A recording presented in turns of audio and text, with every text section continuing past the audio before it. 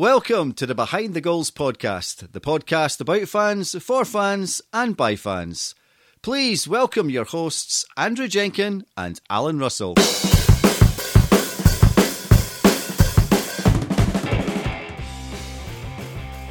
Hello and welcome to episode 40 of Behind the Goals. This week we've got something a bit different. We're speaking to Chris Smith of FC Brickstand, which is a new, it's not a digital club, it's not a fictitious club, it's a real club that he's created but from Lego, and its membership is sort of constructed from people around the world that are really interested in this project that he's building. They play in the Diorama Conference. They've got all sorts of wacky characters involved, such as a manager called Felix Schmidt, and they play at Brick Lane. So we had a good sort of 40-minute chat with Chris. What did you think, Alan? Yeah, it's real fun. I was a bit of a Lego obsessive as a kid, so this really appealed to me when I first saw the pictures on his Twitter feed of this almost fictional team. It's a real team, but it's made out of Lego, as Andrew says.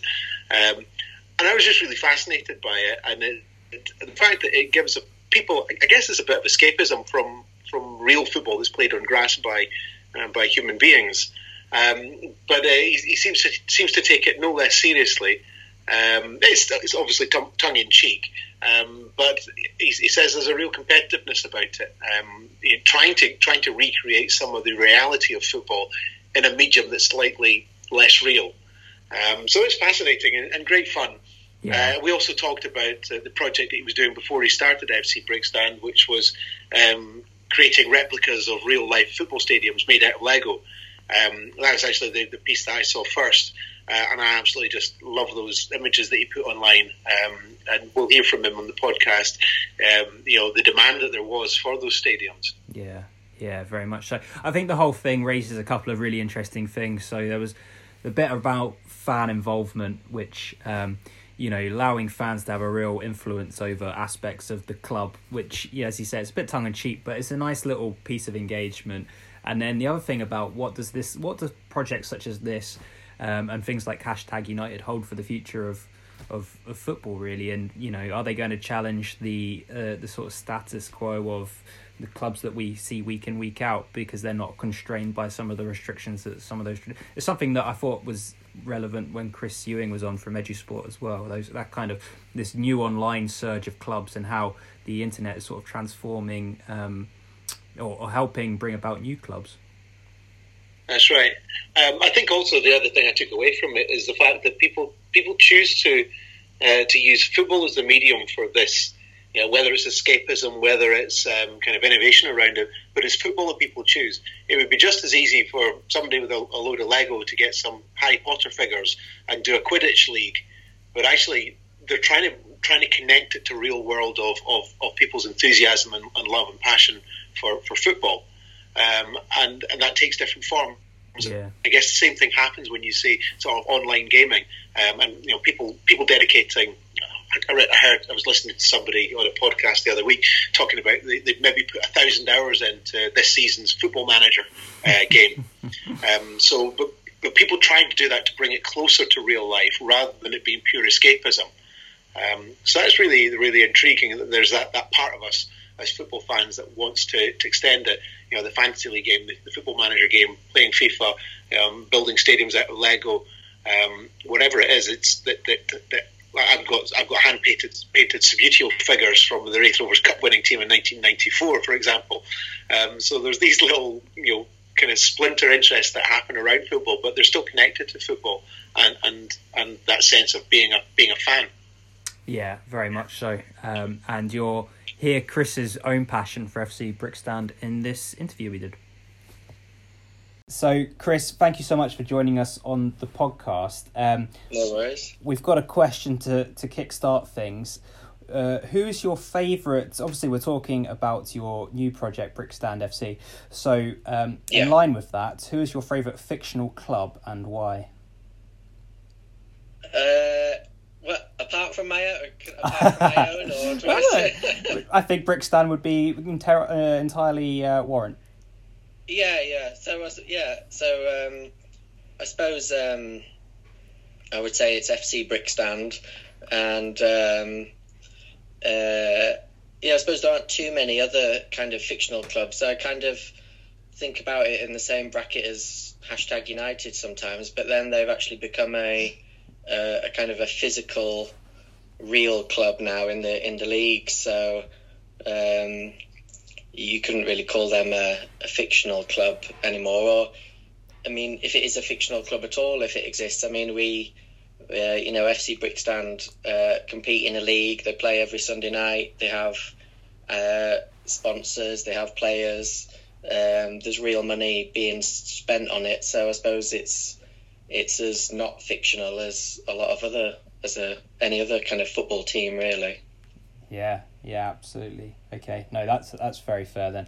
I sometimes see some ones that are genuinely fictional clubs out there online, and I once almost got taken in by one of them. Have you seen Streatham Rovers? Their Twitter feed?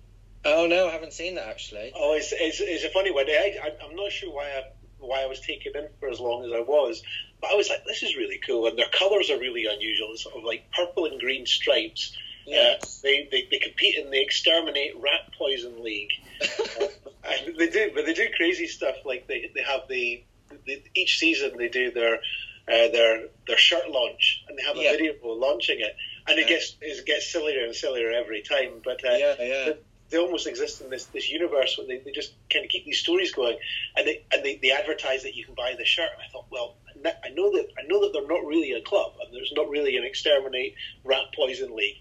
You can really buy this shirt because it'd be a great thing to wear at fives. Well, yeah, I'll have to look that up because, like you say, that's the kind of the beauty of it is that you can come up with kind of ideas or things that you wouldn't maybe be able to do in kind of the real world, and it's kind of open ended really in terms of what you could actually do, and that kind of links into Lego really. That's kind of the whole idea of Lego, isn't it? That it's kind of there's infinite possibilities from just a few bricks. Or, it's a bit more. It's it's about kind of fostering the imagination, isn't it? So yeah, I'll have to look that up. I did see one that was called. I don't know I think it's called The Offensive Pod, and that's Ashwood City.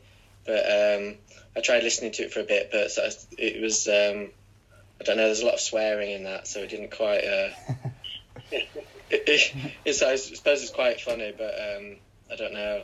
They kind of made it as though Ashwood they play like real teams though, so it kind of that almost jarred with me a little bit because it says that they're in the. Do you know what I mean? They play like Burnley and West Ham, whereas with mine, what I've tried to do is kind of keep it.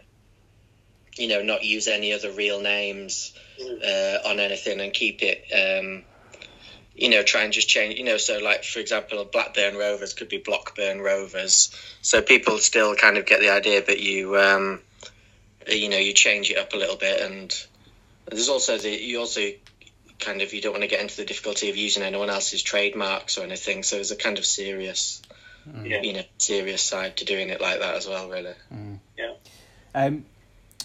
Before you started Brickstand FC, which we'll come to, you launched a project where you built all 92 English League and Scottish Premiership grounds out of Lego. So let's start with that. What was your inspiration, and what was the first one you built? Well, I suppose my inspiration was. I think I must have stumbled across some guy in America had made a big NFL stadium out of Lego in his garage or something, and I just thought, that looks cool. I'll go on and I'll have a look at all the English grounds kind of made out of Lego, because I just presumed that somebody would have already done it, because at the time it seemed like a logical thing that somebody would have done it with Lego. But I started looking around and couldn't actually find any pictures of any English stadiums made out of Lego. So I just thought, I'll have a go myself. And I bought Crystal Palace. So Selhurst Park was the first one to do. Started ordering just a little bit of Lego just to I didn't draw up any plans or anything, so I just started ordering a few red and blue bricks because that was the colours I needed, and just started playing around really and seeing if I could make it look anything like the real thing. And then I put a picture on. I started a Twitter feed straight away and put a picture of that first one on, and Steve Parish, the Crystal Palace chairman, retweeted it, and a few people started sharing it, and it just went from there really. And it was at the beginning, I just decided that I would, as a project, try and build all 92 in England to start with, and then I started getting kind of a lot of interest from Scotland really, from people mostly who lived in Aberdeen after they saw my Pittodrie one. It seemed a good idea to kind of do all 92 in England and the Scottish Premier League. And I'm still, after 4 years, kind of nowhere near finished actually. So I think I've done about five or six Scottish grounds, maybe a bit more, and then only about, I think it's 51 out of the 92 English grounds. So there's still a bit of a way to go really. But how big is each stadium after you've built it? I think it's about half a meter long, maybe a tiny bit more, and then about the same wide. So it's the idea from the start was that it would fit on one of those coffee tables from IKEA that cost about £5. Oh, okay. Yeah. Do you know what I mean? And because what I was doing for the first couple of years was I was making them and then selling them to people, or people would commission them right from the start, and I would make them for them, and then give them to them at the end. So the idea was, not to make something too big, because people don't have, the space to put something enormous. It just didn't seem, there didn't seem any point in making them that big. It was also more of a challenge as well to keep them, a bit smaller and, produce something that somebody could, put in their living room or in their study, and it wouldn't take up too much space, but they could enjoy it. So you mentioned IKEA coffee tables there. Do you send them to people flat packed? Well, no. Well, this is part of the problem really. So what I had to do was I had to build it and then drive it myself to the person's house. So living in Manchester, after I'd done Aberdeen a couple of times, I kind of got to the realisation that it wasn't actually, it wasn't something I wanted to keep on doing really. But because I did, what's ended up happening was a lot of the interest in the project has come from people in Scotland, and from some of the clubs as well, like Hearts and Hibs and Aberdeen. These guys have shown a lot of, a lot more interest than any of the English clubs ever had. So I did end up going, travelling up the M6 and that quite often. So it was good fun because, you got to meet a lot of interesting people and see some places that you never been to before. And, when I went up to Hibs, they kind of, welcomed me and showed me around the stadium and the changing rooms. And, they didn't have to do that, but it made it a nice afternoon for me, kind of thing. So, yes, there's been some interesting things come out of it. Absolutely, yeah. And on average, how long does it take you to build any one stadium? Well, I kind of did them very slowly, really, because it was like trial and error. I wouldn't really know how it was going to end up at the start, if you see what I mean. So it was, it was about 2 weeks, I would say, some of them. But, just doing a little bit here and there, not kind of,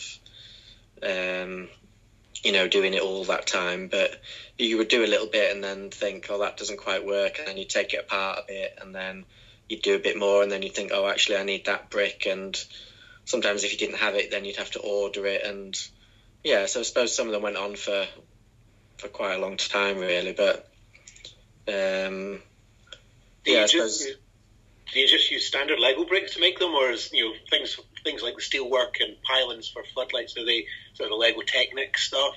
Or is it, is it fairly standard things? Yeah, it's all just been fairly standard bricks, really. I think there may have been the odd kind of bit of Technic, but it's just kind of seeing what works best, really. And I suppose what's ended up happening was, even though the kind of the finished thing looks kind of quite accurate and quite detailed, the actual process is almost trying to keep it as simple as possible,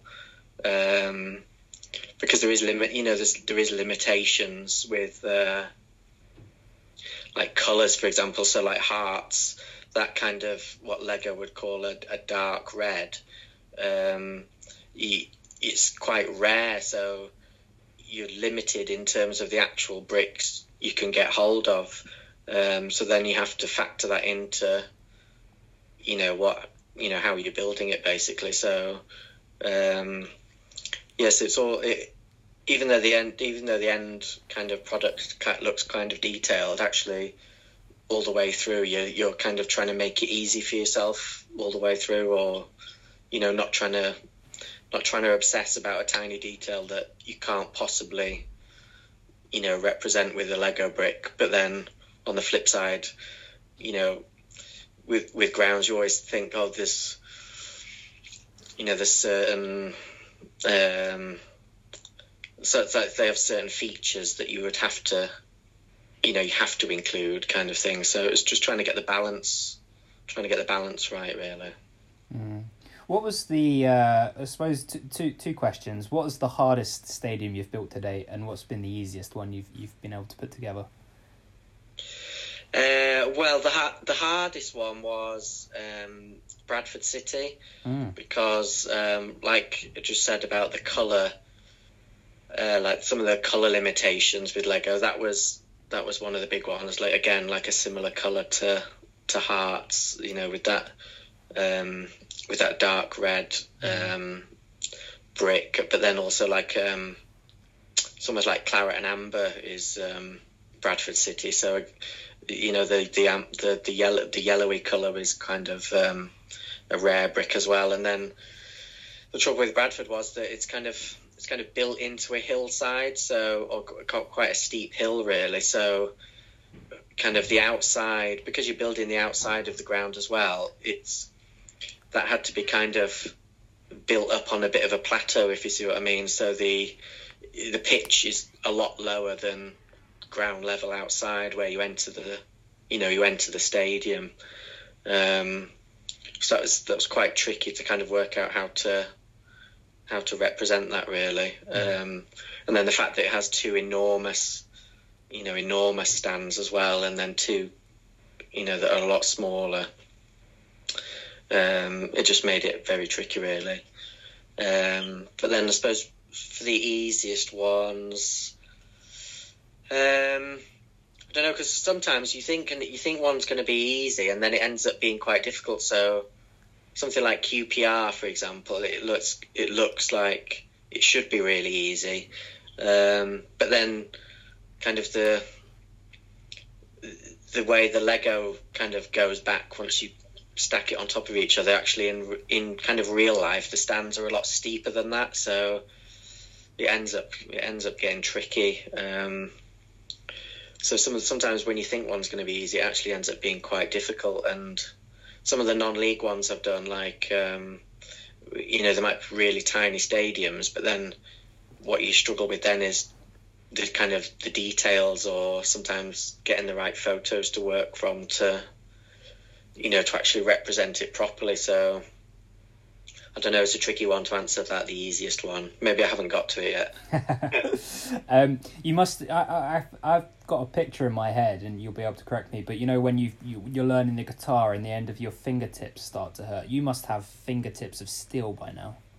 Well, yeah, I think there was one Christmas where I was doing them for people to buy, and that again was an Aberdeen link story. I had about 10 or 11 Pataudries to make at the same time, and I remember at one point my fingers were actually bleeding, and I had to stop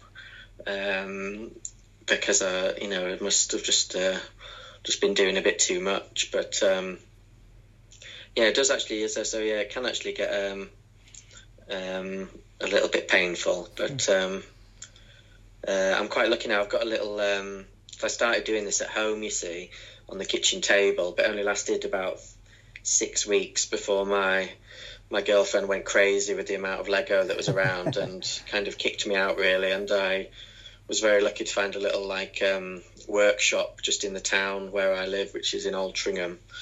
So now I have kind of a Lego workshop, which is not at the house, but in the town, a few minutes walk away. So I can just go there and work, really. And I've got it all set up, so I can just go and get on with it, really. So quite lucky, really.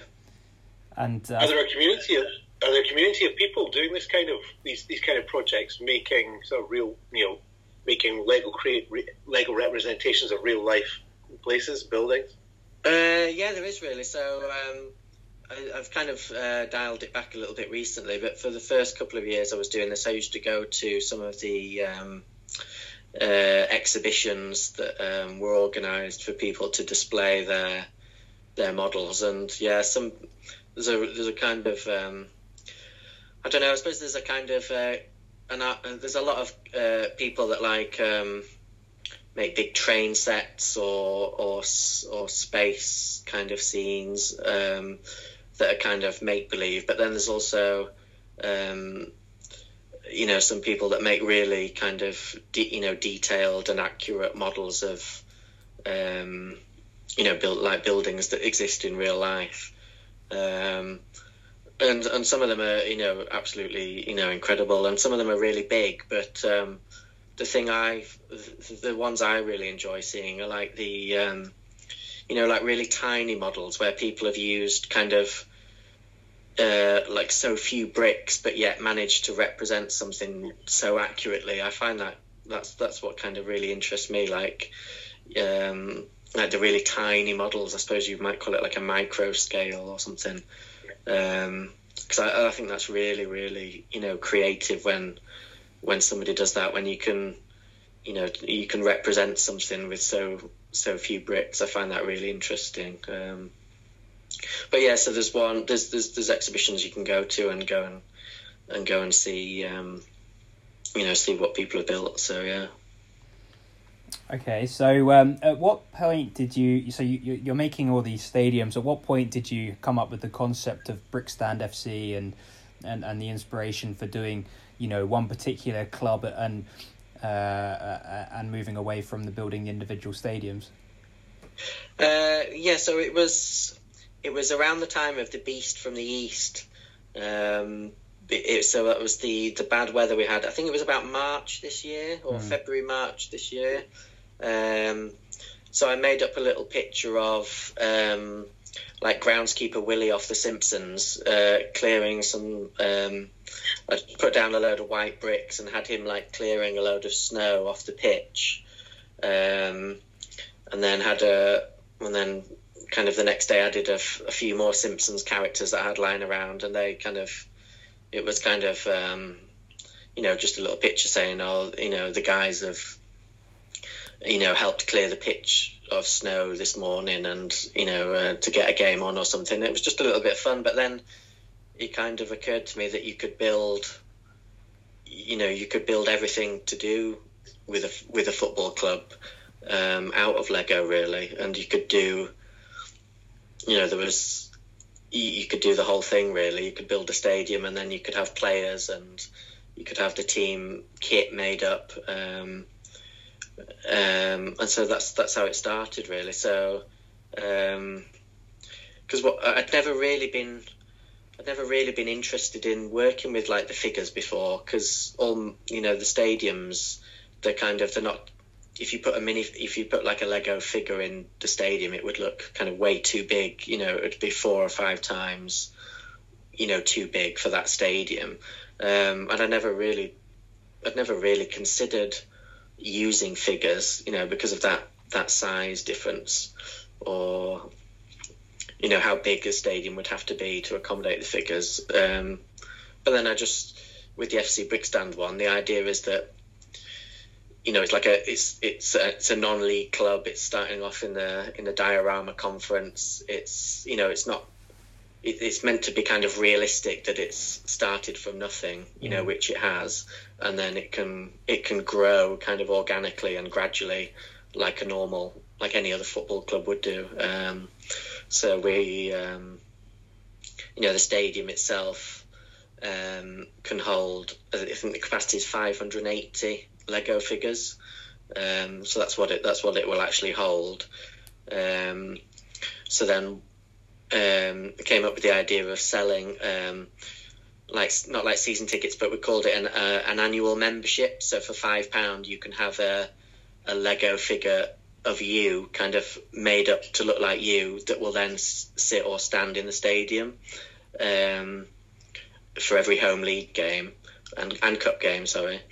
So people have started getting involved with that by purchasing the annual membership and sending either a description of themselves or a picture if they want to, over to me, and then I've got them, I've made them up in Lego and sent it back to them, showing them the what they look like, and it's just been a bit of fun really, and an interesting way to have kind of people people engaging with it and actually attending the matches as well. Yeah, very much so. So you say you play in the Diorama Conference, which I absolutely love. What are some of the teams you're playing in the conference? Well, we've got I put a thing out on Twitter saying kind of trying to get some help for names. So we've got a bit of a mixture of kind of play on words for other non-league clubs. Like Brickingham Synthonia, who play in the Northern League in England, but then we've got some big clubs as well in there, like Blocker Juniors and Athletic Bilbao. So Athletic Bilbao are top actually. They only lost their first game last weekend, so they're top of the league at the moment. But there's a few Scottish. There's like Brechin City, so that's a bit right on a Scottish one. So I've had to mix it up a bit really to try and to get enough names in there. But most of these, a lot of the things to do with the club have been suggested by people, so it's been a bit of a collaborative effort really. So like the league, other people have suggested names, right in over the summer before it started, and then we had a kit design competition for the home kit, so somebody won that by designing the home kit. Then we had a vote for, we put up 3 candidates for them to be the first ever manager, and we had a vote for the supporters voted for the manager. So it's kind of an interactive thing as well really, which it's kind of feeds into the kind of imagination part of it really, because a lot of people are going to come up with better ideas than I can come up with on my own. So it's been good really to do it like that. But tell us about the games themselves. You mentioned that there's a league and a cup competition. So how does that work? So in terms of how it actually works, I was toying at the beginning with basing the whole, matching up FC Brixton's results with another real club. So, mirroring their results, if you see what I mean.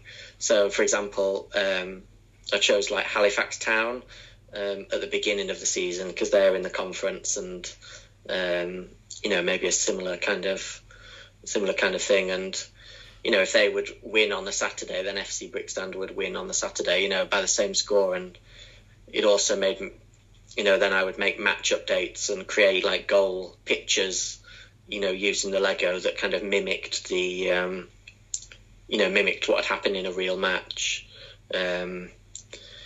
which made it a bit easier for me because, when you sit down and think about what should happen in a match, can take quite a lot of time. So by mimicking a real match, it made it a bit easier. And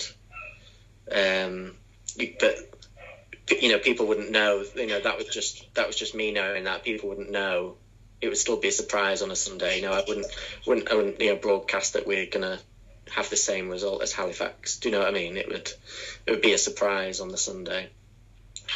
But then I changed. Halifax were doing well, and then when they started going a bit rubbish, so I decided to change the team that our results would mimic. So I'll keep that quiet, not to spoil it for anyone. But I decided that FC Brixton would probably be doing a bit better in their league than Halifax were doing in theirs in the real conference. And then the cup games have followed a similar idea. Maybe a bit more imagination in them. So this is your first season. Where are they in the table? So FC Brixton are 6th at the moment, but we've got a game in hand because a game got postponed due to bad rain earlier in the season. So we're 6th in the table, and also we're through to the second round of the cup competition, which is running alongside the FA Cup. So the games are played on the same weekends. So in the first round, we actually produced quite a big upset by beating Bloxford United, who were 2 divisions above us. So that was quite a good night. Dancing in the streets of Brixton. What's that? Were they dancing in the streets of Brixton? Well, yeah. So I think so. The ground's called Brick Lane, and that was kind of decided by people as well. And then it's kind of I think it's the kind of the town will be called Brixton. So we haven't built up any kind of anything around the ground yet, but I think that'll be something to come in the future. And of course we need a training ground as well, so that's something that we're going to have to invest in as well. Fan zone. Exactly. Yeah. So there's this is the thing. So there's all it's kind of football gives so many kind of real life ideas that could be mimicked or played with in the Lego version that you shouldn't really be too short of material. Like, for example, when West Brom had that boiler come out on the pitch as a mascot, then we mimicked that the following week and had a Lego boiler, doing a kick around on the pitch at half time. And there's always, I shouldn't really ever be struggling for ideas really or material to use. So and the idea that it will be, there will be things that are a bit tongue in cheek and try and do things that are funny, but then at the same time kind of keep that air of realism about it. Trying to find just get that nice balance really. Yeah. So Chris, you're in the conference. What does how far does the Brixton FC universe extend to? What sort of things do you have planned for the future if you were to get promoted this year, for example? Yeah, so we're in the conference at the moment. So the structure above is the Bundesliga, divisions 1, 2, 3, and 4. So that will match the English 4 leagues. So there'd be how many promotions would that be? About four promotions or 5 to potentially get to the top league. So that's going to take a number of years.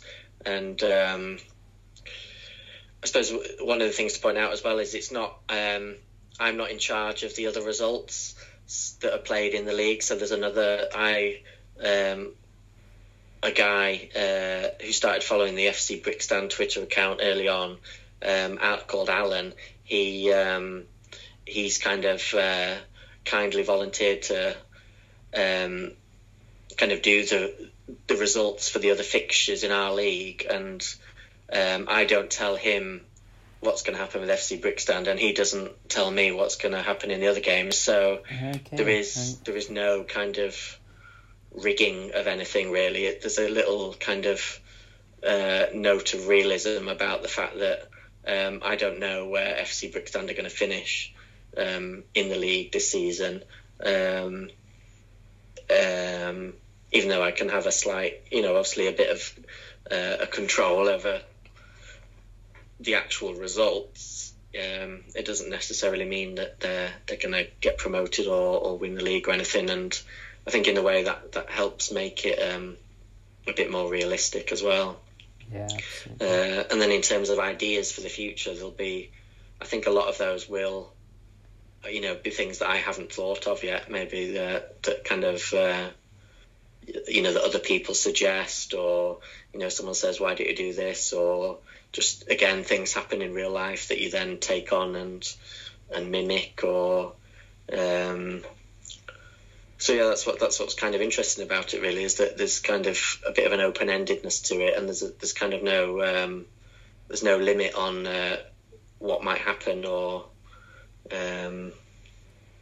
or how it's going to go, really. So I think it makes it a bit more interesting. Yeah, very much so. So at the start you mentioned #United, and we've got Brixton, and there's all sorts of different clubs that are doing new and innovative things. We had Chris Ewing on from EduSport, who have sort of set up quite a unique system that they've got in the Lowland League here in Scotland.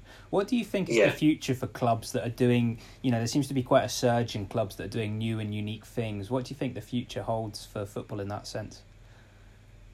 Well, I suppose I see clubs like that, kind of, they don't have a lot of the kind of problems that real clubs have in terms of the overheads, and the amount of money that it takes to keep them going, if you see what I mean. So, and they've also got the advantage, that they can do things that aren't maybe possible in real life, if you see what I mean. And I think there's kind of, it makes it easier for kind of a make-believe club to kind of, do things, but also, like, they might be able to do things that other clubs might want to do but might not be able to do, if you see what I mean. So there's a bit of there's a bit of a kind of an advantage to not being a real football club, if you see what I mean. But then it's also like there's a lot of things you can. There's a lot of opportunities of things you can do. So, for example, FC Brixton, like you say, we'll be having a kit that will, that you'll be able to buy in real life, but also kind of like doing things like, we've offered up like advertising boards, like pitch side advertising boards to companies or charities or people or sole traders, and we've offered them for free, and that's kind of helped get people a bit interested in our club, which has in turn helped. So it's kind of helped. A real club might not want to do that or think to do that. But we have somebody that makes cheesecake at home. They've got an advertising board out at our stadium. Somebody who's a plasterer and by themselves, and do you know what I mean? So these are people that would never get an advertising board at a real football club, in inverted commas, but they've got one at ours, and they're kind of, it's something a bit unique. So I suppose that's what I'm trying to say, is that there's an opportunity for the clubs like FC Brixton to do. It's a bit of a unique idea, or it's a chance to come up with unique or interesting concepts that might not always be possible in the real world, kind of thing. And it'll get a lot more exposure a lot wider exposure than publishing so advertising in the real world will be seen by a local audience. Because you're doing something that's quite unique, there'll be people from all over the world looking at it and seeing the advertising boards may not be able to actually physically get their hands on one of those cheesecakes, but they'll know that they exist. Yeah, that's it.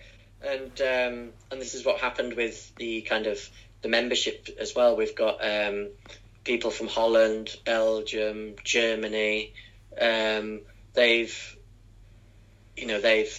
bought annual memberships for £5 a year, and they are now attending the games. So it's kind of there's no limit as to how it could grow, or to where it could go, or to where people could engage with it from. There was a guy in Colombia who messaged in saying, I'd really like to play for FC Brickstand, and this is my name and this is my position.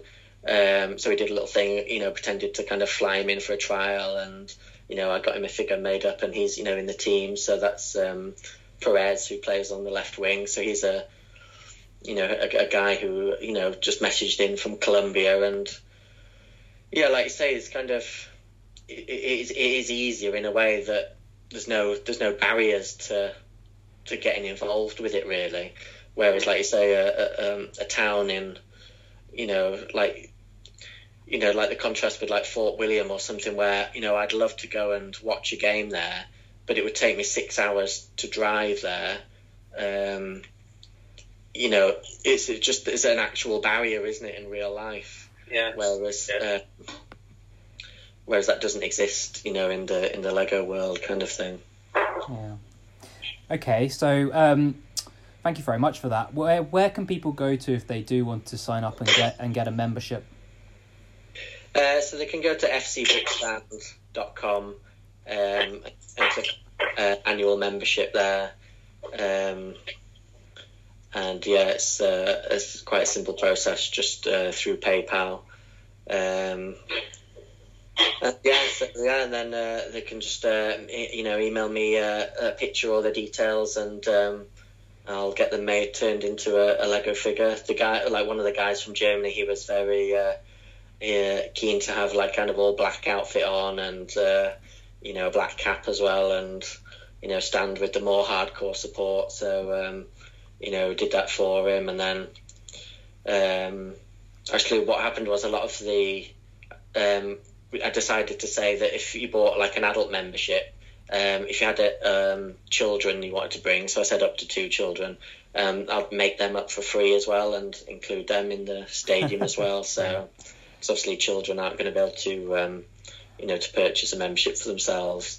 So I said, so if you had 2 children, you could send me that an outline of what they look like as well, and and they'd get made up as little Lego children as well. So people have responded quite nicely to that as well, because it kind of mirrors real life, because it's not much fun going to football on your own.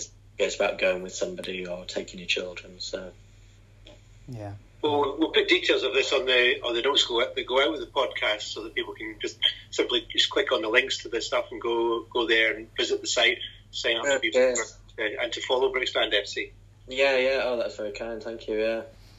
Okay, brilliant. Well, thank you very much, Chris Smith, and all the best with FC Brickstand going forward. No, thank you very much. Thanks for having me on. Yeah, I hope you secure promotion this season. Well, I think it'd be good to get in the playoffs. I don't think we're gonna challenge for the title maybe, but I think it would be good to get in the playoffs in our first ever season.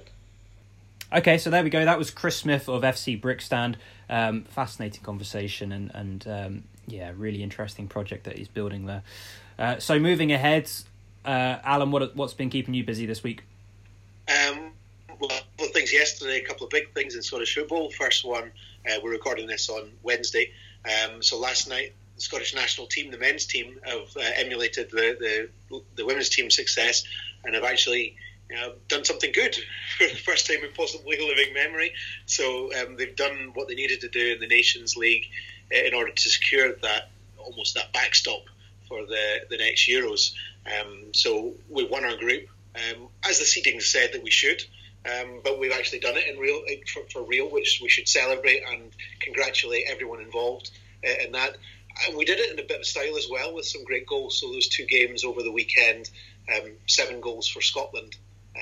which is fantastic. And a goal-scoring star in James Forrest, getting his first international goals, waiting, I think, 24 games without a goal, and then scoring 5 in the space of 3 days. Yeah, they were beauties as well. Brilliant. Yeah, beauties. Some of the first touches involved in some of those goals. I mean, yesterday's was a real sort of end-to-end thriller as well. You'd never make it particularly easy, but sort of going a goal down and then letting in a goal towards the end to make it quite nervy finish. But yeah, really, really good game. Yeah, and fantastic goals, as you've said, and quite a young team. Yeah. So a couple of older heads in there, but the majority of that team were in their early 20s. 2 22-year-old centre halves, and the goal scorers. Fletcher got 1 goal in the Albania match, but all the goal scorers, apart from that, young players that are at the start of their international careers. So that's hugely encouraging. It takes me right back to the Kirin Cup days. And that's the positivity that was about the national team. Those halcyon days of beating Bulgaria. Yeah, that's right. It's a trophy. It's coming home. So what else were you up to this week? Yeah, well, actually, I had to rush to see the start of that game last night. I was at the Scottish Parliament for a cross-party group on tackling sectarianism in Scottish society.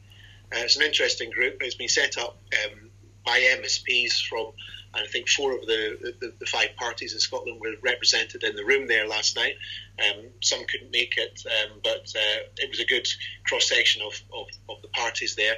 And the other parties that weren't there are interested in being engaged in that. So that's good news.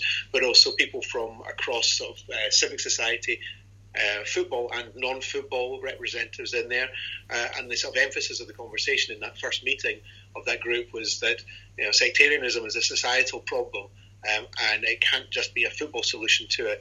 Football's a place where it shows up quite a lot, but it's by no means the only place where sectarianism is seen in Scotland.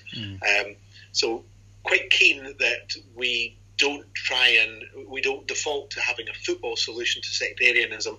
It's a societal problem. It needs a societal solution. But I was advocating for football playing quite an active and integral part in being part of the solution, taking the lead for the rest of society.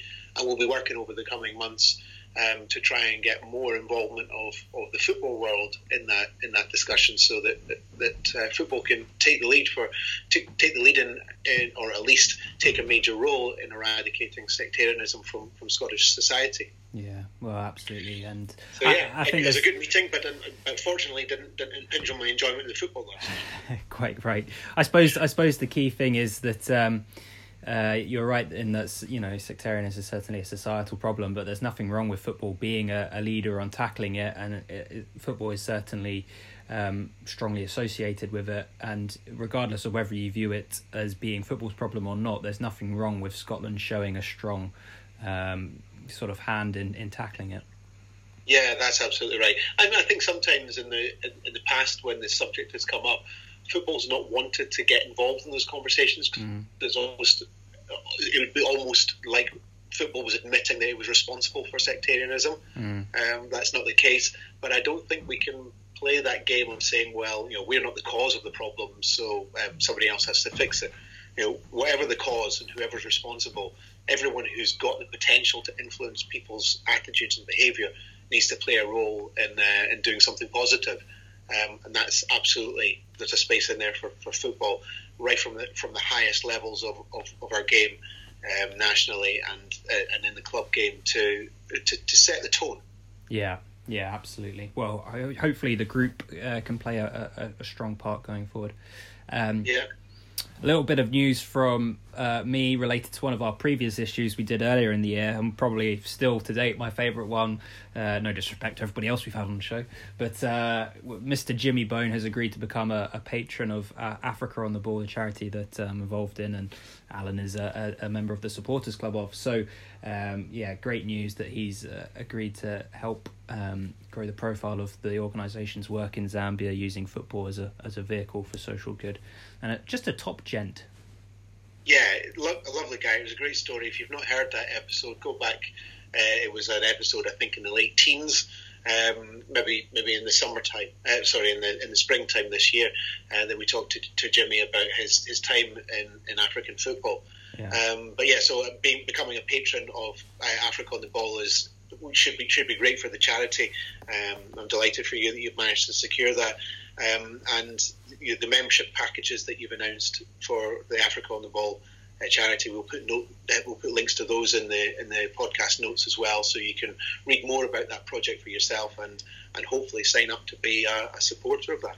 Yeah, lovely stuff. And related to that, our next guest, it's a surprise for you because I've not told you yet. Oh, I like surprises. So next week's guest, providing we can make technology work, will be Bobby Williamson, all the way from Kenya. Oh, brilliant. So we'll be hearing more adventures of Scottish managers in an African football and how they fare. Jimmy and Bobby have both fared very well in African football, but we'll be hearing from Bobby on next week's podcast. Great. So until then, we'll speak to you later. Okay, have a great week. Behind the Goals is a Supporters Direct Scotland podcast. You can get in touch with the show by emailing behindthegoals@hotmail.com, or you can also tweet the show at SupDirectScot. That's SUPP Direct Scot.